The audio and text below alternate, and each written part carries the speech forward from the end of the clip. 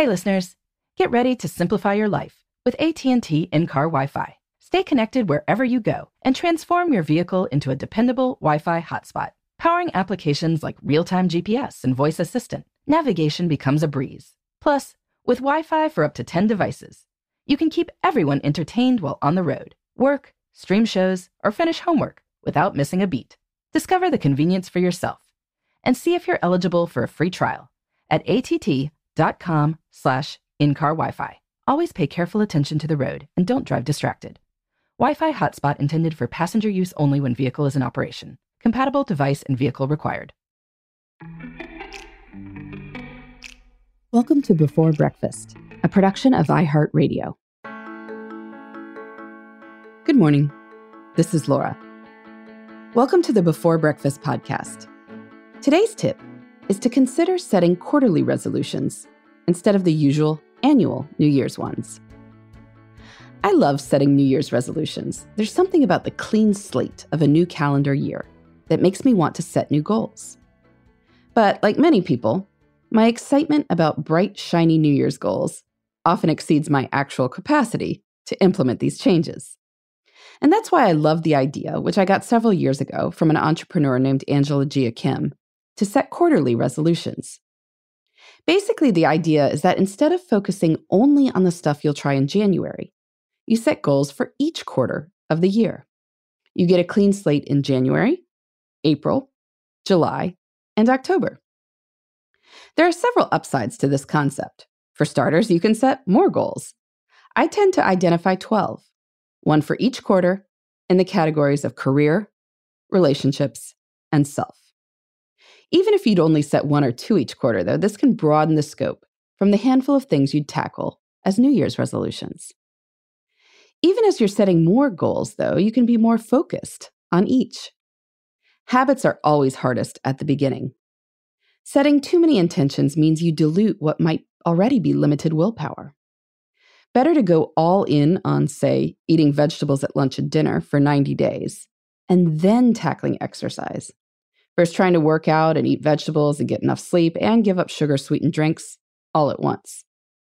You've got a much better chance of actually sticking with something if it's the only change you're trying to make. Setting quarterly goals allows you to pace yourself. Yes, you're acknowledging that exercise is important, and there's a time when you will address exercise, namely, starting in April. Not right now, while you're doing your best to add broccoli and kale to your grocery cart and menu rotation. Finally, 90 days might feel like a more doable time frame than a year for something that's more of a challenge than an actual ongoing resolution. For instance, I might set a career goal to revise a novel in Q2 and come up with a new book idea in Q3. Both of these will, eventually, be done. And by assigning a time over the course of the year, I know I will get to both. And sometimes resolutions are better fits for some parts of the year than others. I'll talk in an upcoming episode about my resolution to get outside for 20 minutes a day. I really have no trouble doing this from, say, July to October, when the weather is amenable. But it's a lot harder from January to March, which is why this is a Q1 resolution that I won't worry about so much once spring and summer come. In any case, if you like this idea too, take some time today to think about dividing what might be your annual New Year's resolutions into quarterly ones. Which will you tackle first? What's better suited to later parts of the year? Of course, if you're going to make quarterly resolutions, then you should probably write them somewhere where you'll be able to see them later. Maybe send yourself a calendar reminder for the last week of each quarter, so you'll be able to handle the logistics necessary for tackling each resolution at its appropriate time. If you set fourth quarter goals and then completely forget about them in the fourth quarter, that makes this a slightly less useful exercise. Although, it must be said, sometimes life changes enough that revisiting goals each quarter makes sense because they no longer make sense for your life. Maybe you plan to renovate your house in the fourth quarter, but you got a great new job in the second quarter. That's going to require moving. So it goes. We can change. But in general, I find that while people overestimate what they can do in the short run, they underestimate what they can do in the long run. By setting small quarterly goals, these can become cumulative. A year from now, you could be in great shape or on track for getting out of debt or no longer smoking or all of the above. And given how many people don't keep annual New Year's resolutions, that would be a pretty impressive outcome. Do you set quarterly goals? I'd love to hear about it. You can email me at beforebreakfastpodcast@iheartmedia.com. In the meantime, this is Laura. Thanks for listening, and here's to making the most of our time.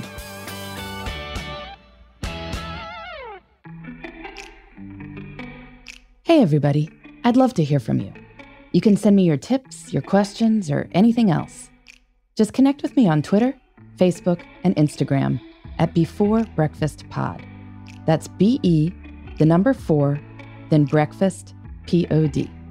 You can also shoot me an email at beforebreakfastpodcast@iheartmedia.com. That Before Breakfast is spelled out with all the letters. Thanks so much. I look forward to staying in touch.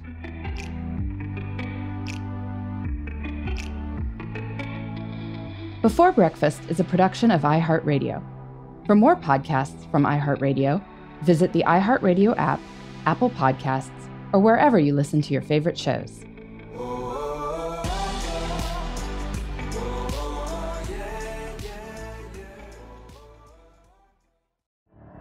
The Elevation with Stephen Furtick podcast was created with you in mind. This is a podcast for those feeling discouraged or needing guidance from God. Together in this podcast, we'll dive deep into Scripture, uncover the powerful truths that will help you rise above your limitations and embrace your full potential. We're here to equip you with the tools you need to conquer life's challenges. Listen to Elevation with Stephen Furtick every Sunday and Friday on the iHeartRadio app, Apple Podcasts, or wherever you get your podcasts. It's like the police knew who he was before they got here. From iHeart Podcasts. The medical school dean at USC was leading a secret double life. She's breathing right now? Yes, she's absolutely breathing. I'm a doctor, actually. A story about money, power, and corruption. When people fall in line, they fall in line. Looking back, I realized, everyone knew. I'm Paul Pringle, an investigative reporter for the LA Times. Listen to Fallen Angels, a story of California corruption on the iHeartRadio app, Apple Podcast, or wherever you get your podcasts.